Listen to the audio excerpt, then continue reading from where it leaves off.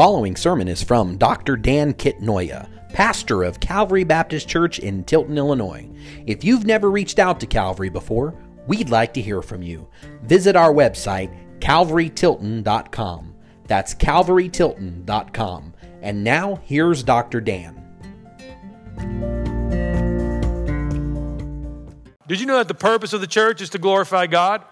And that sometimes get confused with the mission. The mission of the church is to make maturing disciples of Jesus Christ. But have you ever noticed that making maturing disciples is hard work? In fact, getting people to believe in Christ is hard work. It's sometimes it's like you plant the seed of God and it just grows quickly. It's like the soil was well nurtured, well cultivated, and prepared to produce a growing relationship with Jesus Christ. Other times you put the seed of God out there and it's like they just bounce off a heart like it's cement. And other times it's like you're trying to dig through soil and it's got rocks and roots and you think you're making progress only to find more roots. And then the dirt starts tumbling back into the hole, making it difficult to plant the seed. That's what it's oftentimes like. Why is it so hard to carry out our mission? It is hard to make disciples because the heart of humans are dead to God. And this is a problem because unless you and I repent of our sin and trust Jesus for salvation, we will not see the kingdom of God. Translation, it means judgment and hell. That's what it's talking about there. The task in human strength is impossible. The task is impossible, and yet Jesus entrusted a ragtag group of 120 random people, almost seemingly random disciples, who are primarily from Galilee of all places. A bunch of nobodies from a nowhere town, and he chose them and entrusted them with the task of transforming the world, beginning in Jerusalem, and then extending out to Judea, and then to Samaria, and to the end of the world, even to little old Ellington. And as they went along, people were to be transformed, men, women, children, even societies, with the gospel of Jesus Christ. And they were probably a bit intimidated by the task. But if I can read anything about Peter and understand him, I suspect he was determined to get to work. But then Jesus said, go ahead and take a 10-day break and just wait till the Holy Spirit shows up. Jesus told them to wait until the Holy Spirit arrives, because when the Holy Spirit does arrive, this ragtag group of followers will become power tools in the hands of the Lord Jesus Christ as he builds his kingdom. They would become power tools in the master carpenter's hands. So they waited for the Holy Spirit to arrive with power, just as Jesus said that he would. That would happen unless, that is, Jesus was still dead or was not in fact the Son of God, and would be therefore unable or unqualified to ask God the Father to send the Holy Spirit. But he did, and he came. And soon the disciples would see that what Jesus was talking about when he said, behold, the fields are white for the harvest. The harvest of souls into the kingdom of God would happen when the Holy Spirit would come upon the disciples of Christ, empowering them to carry out their mission to make maturing disciples of Jesus. Why do I emphasize that, making maturing disciples of Christ? Here's why. It is good to pray a prayer of saving faith. When Jesus didn't say go get people to pray a prayer, he said make disciples.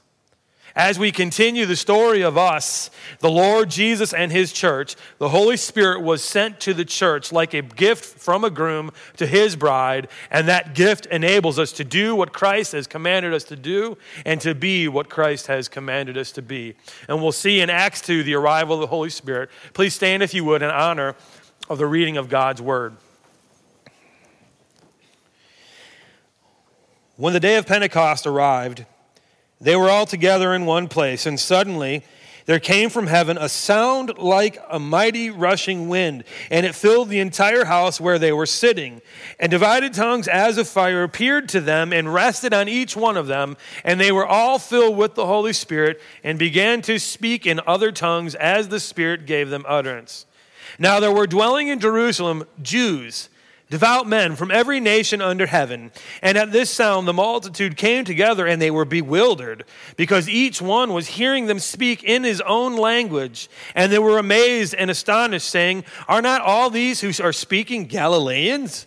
And how is it that we hear, each of us in his own native language, Parthians and Medes and Elamites and residents of Mesopotamia, Judea and Cappadocia, Pontus and Asia, Phrygia and Pamphylia, Egypt and the parts of Libya belonging to Cyrene, and visitors from Rome, both Jews and proselytes, Cretans and Arabs. We hear them telling in our own tongues the mighty works of God. And all were amazed and perplexed, saying to one another, what does this mean? But others mocking said, they are filled with new wine. Let's pray. Father in heaven, I pray that you would give me clarity of thought this morning as I attempt to open the Word of God. I pray, Lord, that the Holy Spirit would move in our hearts and in our church. Let revival begin this morning.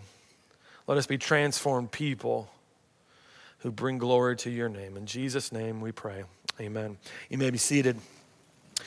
Whenever the Holy Spirit shows up and does something amazing, people don't always respond the way they probably should.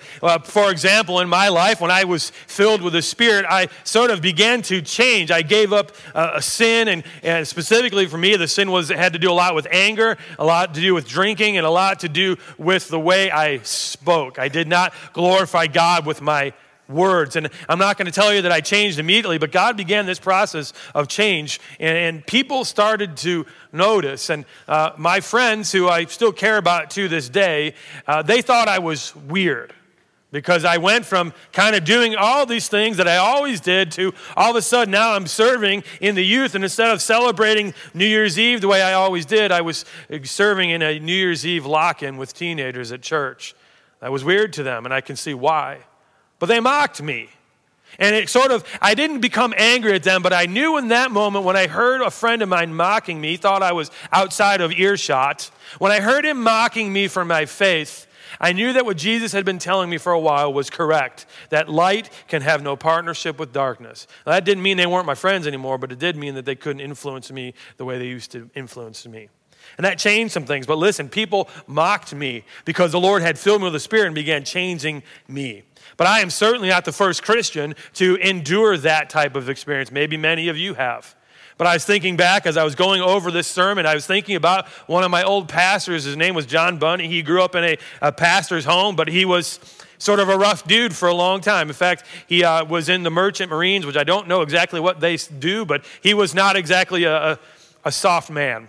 In fact, one of my favorite stories about him is that when he became a pastor, a man came into the office because his wife had been coming to church, and he said, this guy's in his 70s at this point, and this 40-year-old man, my age, gets in his face and says, you tell my wife to stop coming to this church. And he says, well, I can't do that. And so the guy gets up, stands over the desk, and says, I'm telling you. And Pastor Bunny, he knocked him out. 70 years old, flattened him. That's the guy. So he gets saved, and when he's in probably roughly close to my age, he gets saved, and he's working at a milk bottling factory, and they deliver milk back in the day, and so he's not participating in the jokes anymore. And finally, his friends at work say, "Bunny, what's up with you?" And he said he didn't want to tell them at first, and finally he says, "I got saved," and they mocked him. And he would tell this story about a guy picked up a drum and starts beating this drum with a hammer, saying, bong, bong. Bunny got saved, and just mocking him all around the warehouse. But that old Pentecostal preacher did not back down or walk away from Christ. Listen, we see that the early church was also mocked because God had shown up and began to change them and empowered them. Listen, when you are Spirit-filled, you will be empowered to change.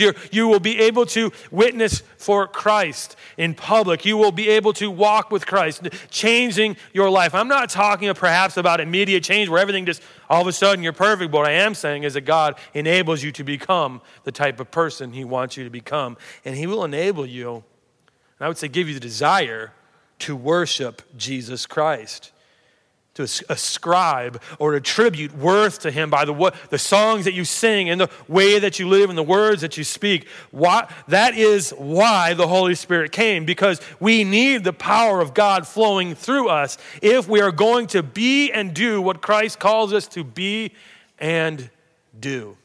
You know, as Baptists, we have a fantastic model for how we do ministry. I have heard people from other denominations talk about how good what we have is, how organized we are. But we can get to the place where we think our well-organized churches is what's going to save and transform people. God uses them as tools. But make no mistake, we need the power of the Holy Spirit if we're going to be and do what God has called us to be and do. The Holy Spirit came to empower the church for witness. There were 120-ish disciples in that upper room. They were united, they were praying, and they were obeying Christ. And here's an interesting thing. If you look throughout history, what you will see is that the great revivals of church history were always preceded by unity, prayer, and a determination to obey Jesus Christ. Unity, prayer, and obedience. This is what sparks revival. What is revival? Is it a special event in fall and spring? No, at least that's not what I'm talking about this morning. Those are useful tools that God can use and has used to spark revival in the church. Revival is a dramatic transformation of Christians and the church by the power of the Holy Spirit, resulting in worship, walk, and witness that brings maximum glory to Jesus Christ. Revival is a dramatic transformation of Christians and the church by the power of the Holy Spirit, resulting in worship, walk, and witness that brings maximum glory to Jesus Christ. The revival and transformation of God's people leads to evangelism and transformation of the surrounding community as they encounter a Spirit-empowered witness to the glory of God. See, ultimately, revival is about the people of God becoming transformed by the gospel, and that has a massive impact on the surrounding community. And I am praying that our church and community would experience such a revival. In the weeks that follow, I ask you to join me in that prayer. Now, many aspects of the day of Pentecost are unique, but being filled by the Holy Spirit is not unique. There were people who were, talk about all these people from different parts of the world like Mesopotamia and Judea. These were Jewish people who had been spread out from Jerusalem, but they had come back as they did annually to celebrate the Feast of Pentecost, the Feast of First Fruits. In Acts 2, there were sort of fireworks. There were tongues as of fire that appeared, and they would rest on people. And then there was the sound of a mighty rushing wind. I've never heard of that event being replicated anywhere. And they were then filled with the Holy Spirit, and they spoke in tongues. So let's talk about these last two things that I mentioned. There has been a lot of controversy about what happened in Acts 2. Are you guys aware of that? That there has sort of been controversy amongst brothers and sisters about what exactly happened. Why is there controversy? Well, part of it is the language that the Bible actually uses to describe the event. For example, Acts 1:5, Jesus says, you're going to go ahead and wait, and you're going to be baptized with the Holy Spirit, and you will be empowered. And then in Acts 1:8, he says, the Holy Spirit's going to come upon you. And then in Acts 2:4, it says they were filled with the Holy Spirit. I don't know about you, if I was inclined to want to argue about words, there's three ways, three opportunities to argue. No, we're baptized. No, we're filled. No, the Spirit came upon them. They're speaking about the same event, trying to describe a marvelous act of God in human lingo. They're talking about the same thing. And this event in Acts 2 marked them as members of the body of Christ and empowered them to bear witness. A second reason for the controversy is that the believers spoke in tongues. This is not even debatable when you read the text. So why the debate? Well, let's do a little Bible study, shall we? Look at verse 4 again. And they were all filled with the Holy Spirit and began to speak in other tongues as the Spirit gave them utterance. Jump down to verse 8. And how is it that we hear, each of us in his own native language? Verse 11. The bottom of verse 11. We hear them telling in our own tongues the mighty works of God. Acts 2 and also Acts 10, when the believers were filled with the Spirit, they spoke in, here it is, known human languages that they had never learned before. It wasn't tongues of angels, it was known human languages. That is the case is clearly indicated in the text. Now, interestingly, when the Apostle Paul is filled with the Holy Spirit in Acts 9, he does not speak in foreign languages. In his case, something like scales fell from his eyes. He did not speak in unknown languages that he'd never learned before. Now, there are some who have the opinion that this has ceased completely and never happens anymore. Here's my response to that. Primarily, for the most part, that does not happen anymore. But there have been events in church history where that has been revived. One of those was in America in around 1908, and a thing called the Azusa Street Revival. These people were not seeking to speak in tongues. They were looking for a revival. And what happened is they spoke and the Holy Spirit falls on them, and they were filled with the Holy Spirit. And I had the opportunity to meet with a man who was not there. His parents were at the Azusa Revival. He's a man that I respect greatly. His name is Stanley Horton, actually. Dr. Stanley Horton, Harvard-educated Stanley Horton. And we used to call him the Sage because he was 90 years old and he was still writing books and articles for missions work. We would go visit him, and he shared with us that when those people spoke in tongues, they were speaking in known human languages. And the way they knew that is there were people there from other countries for the revival, and they said, they're speaking in my language and they're praising God. This has happened, but primarily it seems to have tapered off. Now, what happened in Acts 2 and Acts 10 seems to be different than what was going on in 1 Corinthians 12 through 14. I'm not going to go there this morning because that is another text for another day. I only got one sermon for you. But the scriptures in those passages seem to be referring to something else going on. Whatever it was not to be done in church unless there was an interpreter, because no one would be edified by it, because no one would understand it. Whatever the case was, in Acts 2, the audience, made up of pious Jews, did understand because God had empowered these uneducated Galileans to bear witness to the wonderful works of God in their own languages. And they came from everywhere. Why do I keep emphasizing the fact that they're Galileans? Well, because the Bible does. Here's why. Galilee was not like New York City, where the finest schools and the epitome of culture was taking place. It was none of those things. These were uneducated people. They didn't even have access to high education. So they were speaking language that they couldn't possibly have known. That's why it was emphasized. God was building his kingdom with nobodies from Nowheresville. That ought to encourage us this morning. God still builds his kingdom with average people, but you and I must get to the place where we don't think we're too special, that we don't need the power of God flowing through us. Now, the miracle was in the speaking, not in the hearing. How do I say that? That also has been controversial. Why do I say that with such dogmatism? Here's why. Jesus said the Holy Spirit was going to come upon the believers, not the unbelievers. And that's still the case today.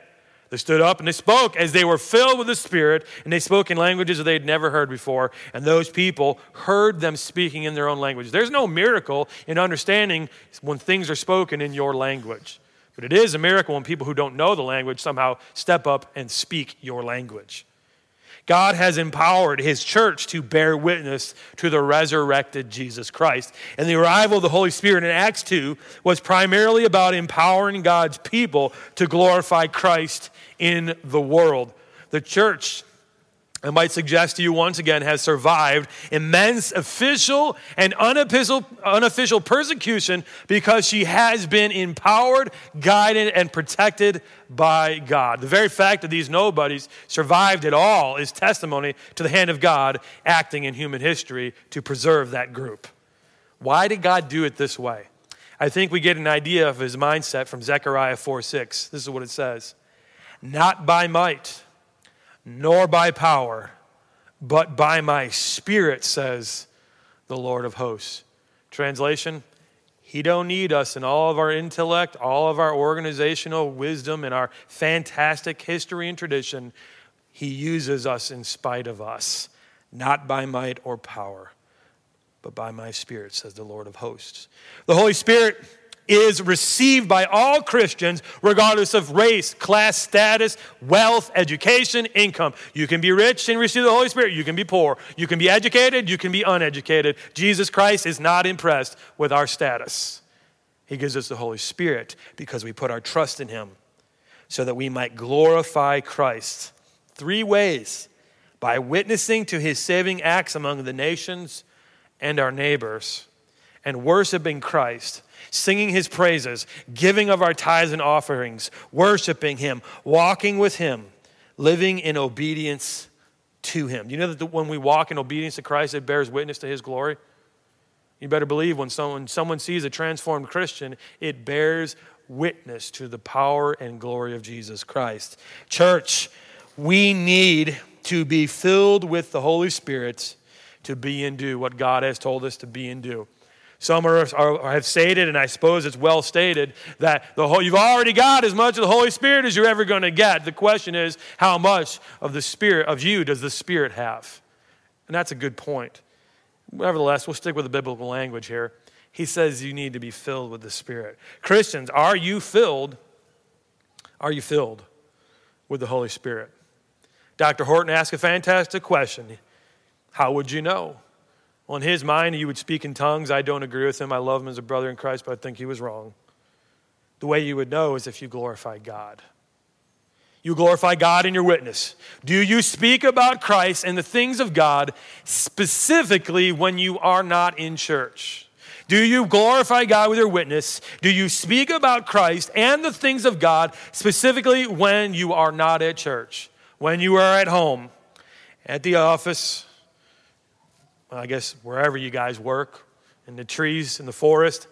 When you talk, when you are out there, do you talk about the glory of Christ? Do you talk about him at home? Do you glorify God in your worship? Is Jesus important enough, amazing enough to you that you would sing his praises? You know, one of the things I want to brag about you guys for a second. Sometimes, I mentioned a couple weeks back that Ben has taught us some new songs, and that's not always comfortable for us. And where I'm standing, seated, I can't hear what's going on behind me because I'm right under the speakers. And there was a new song, and I thought, I wonder if anyone's singing. And I turned around, and I saw people with their eyes closed praising God. People that I kind of thought wouldn't do that, just to be honest with you. And that's a good sign. Because what you are saying is the glory of God is more important than my comfort zone. And that is a good sign about the health of our church. Will you worship Jesus? Will you worship him with giving? Did you know that giving and tithing is part of your worship of God? And do you glorify God with your walk? Has knowing Christ resulted in abandoning sin? I'm not talking about sinful perfection. But listen, as children of God, the Bible says, we saw it in 1 John. If we say we're without sin, we're liars. But the Bible does not want us to live a lifestyle that is about walking in sinfulness. Has it transformed your walk in any way that you can point to? How then are we to be filled with the Holy Spirit? Number one, I think decide that you strongly, intensely desire to obey God. Do you want to obey God is the first thing. Number two, pray for the power to be and do what God calls you to be and do. To be holy, to be a witness, to worship him in spirit and truth. And then three, decide to unite with your church family, other believers, and most definitely with your spouse. Did you know that the Bible warns us that God won't answer our prayers when we are mistreating our spouses? Unite with your spouse. Honor them. Maybe they're not believers, but you certainly can honor them.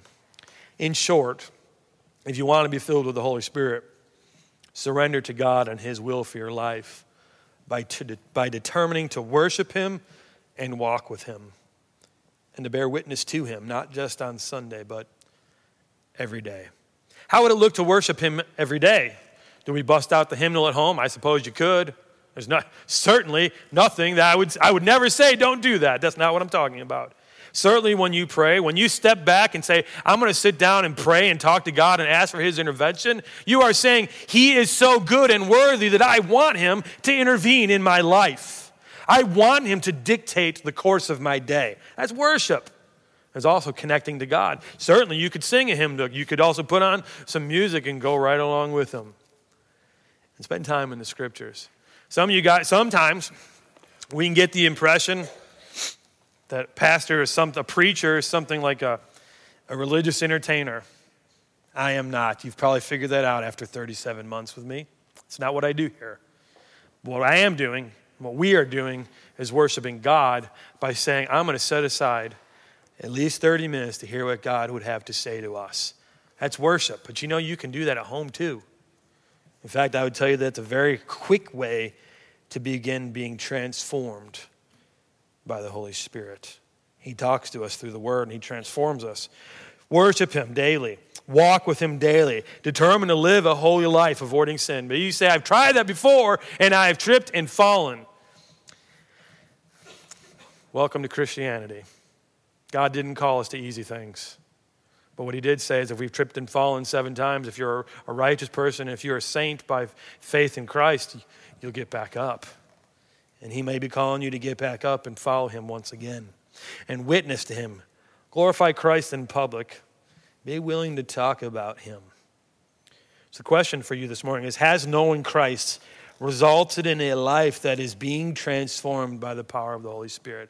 I ask you again, has knowing Christ resulted in a life that is being transformed by the power of the Holy Spirit? Why do I emphasize this being transformed? I don't know about you, but I haven't arrived yet. I still get really angry sometimes. I still think things that I ought not to think, and I have said things I ought not to say. This is your preacher acknowledging that I'm a sinner who's still being saved by the grace of God. We are still being transformed.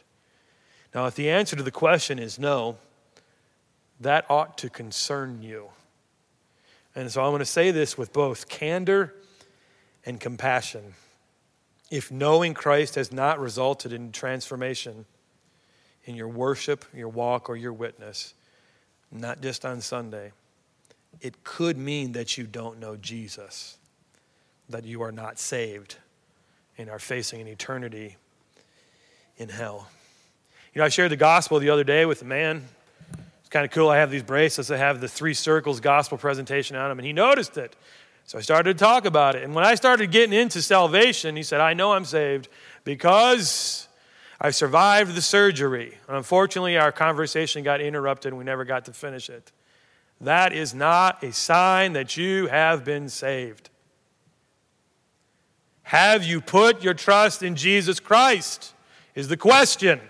And is he living in you? Has he taken up the throne of your heart? You will know when the Holy Spirit is transforming you. That will be a good sign that you are saved by grace through faith. It could also be that you need a personal revival. But you could also be lost. Examine yourself whether or not you're in the faith. When I got saved when I was 6 years old.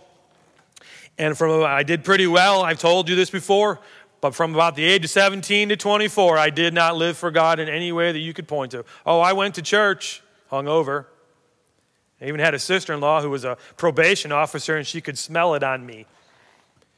And I say that to say this. I have often wrestled with this question. Was I saved in 1983, or was I saved in 2001 when I gave my life back to Christ? Now, I am convinced that it was in 1983, but here's what I want you to understand. The reason why it was hard to answer the question is that there was no evidence in my life that I knew Jesus Christ besides the fact that I showed up on Sunday morning, because that's what we always did when you're a Kitnoya. That is not proof. Now, I've come to the conclusion that I was saved in 1983, but it is good to examine ourselves to determine whether we are not in the faith. On the day of Pentecost, there were pious Jews who had made the journey to Jerusalem to honor God. They were good people. They were good people who were destined for hell because they did not know Jesus Christ. And we'll see next week that many of them did come to faith in Christ. But I want you to understand something. Religiously attending church is a good thing to do, but it is not proof that you know Jesus. Examine yourself. Are you in the faith? When we think about how we apply this, I want to think of three things. Number one, pray for revival in your life is the first place to start. And when we start saying so-and-so needs to get right with God, well, fine, maybe they do, but let's start with you or I. Start with ourselves. Pray for revival in our life, that would be a zeal in our life for the things of God. Pray for revival in our church. Would you join me in that prayer this week? I have been praying of this. The Lord has convinced me as I've studied through just for the first 1 1/3 chapter of Acts that this is what the American church needs. It doesn't need better methods, better books, better seminaries. We've got those things. It isn't that. We've begun to rely on our own strength and ability to carry the day. That's no longer effective. We need a revival in the church, starting with our own. Pray for revival. Pray to be filled with the Holy Spirit. Determine to worship Him daily. Determine to walk with Him daily. And determine to worship Christ in the world. As Ben comes for our song of invitation, church, this is undoubtedly an opportunity for you to come back home to Christ, to say, I need revival, to pray for it in our church. Maybe you're walking strong with Jesus Christ. That's fantastic. Praise Him for that. But pray for our church. Pray for all the churches in Ellington, because we live in a town that undoubtedly has people who don't know Jesus. We also have people who do know Jesus that need transformation. Pray for that. But maybe this morning you've never come to the place where you put your trust in Jesus Christ. I want you to understand something. Jesus wants to give you the gift of the Holy Spirit, and He will transform you. And you receive that when you are saved by grace through faith in Jesus. And that begins the moment you say, Lord God, I admit that I'm a sinner, and I'm believing the truth about Jesus Christ, and I will confess that. When you confess the truth of God, you are witnessing, testifying to the truth. This morning, if you're ready to do that, I invite you to make your way to the front during the song of invitation. Testify to me the truth that Jesus Christ is offering you salvation this morning. Please stand for our song of invitation. You've been listening to Dr. Dan Kitnoya, pastor of Calvary Baptist Church in Tilton, Illinois. If you'd like to learn more, visit our website, calvarytilton.com. That's calvarytilton.com. Thank you for listening.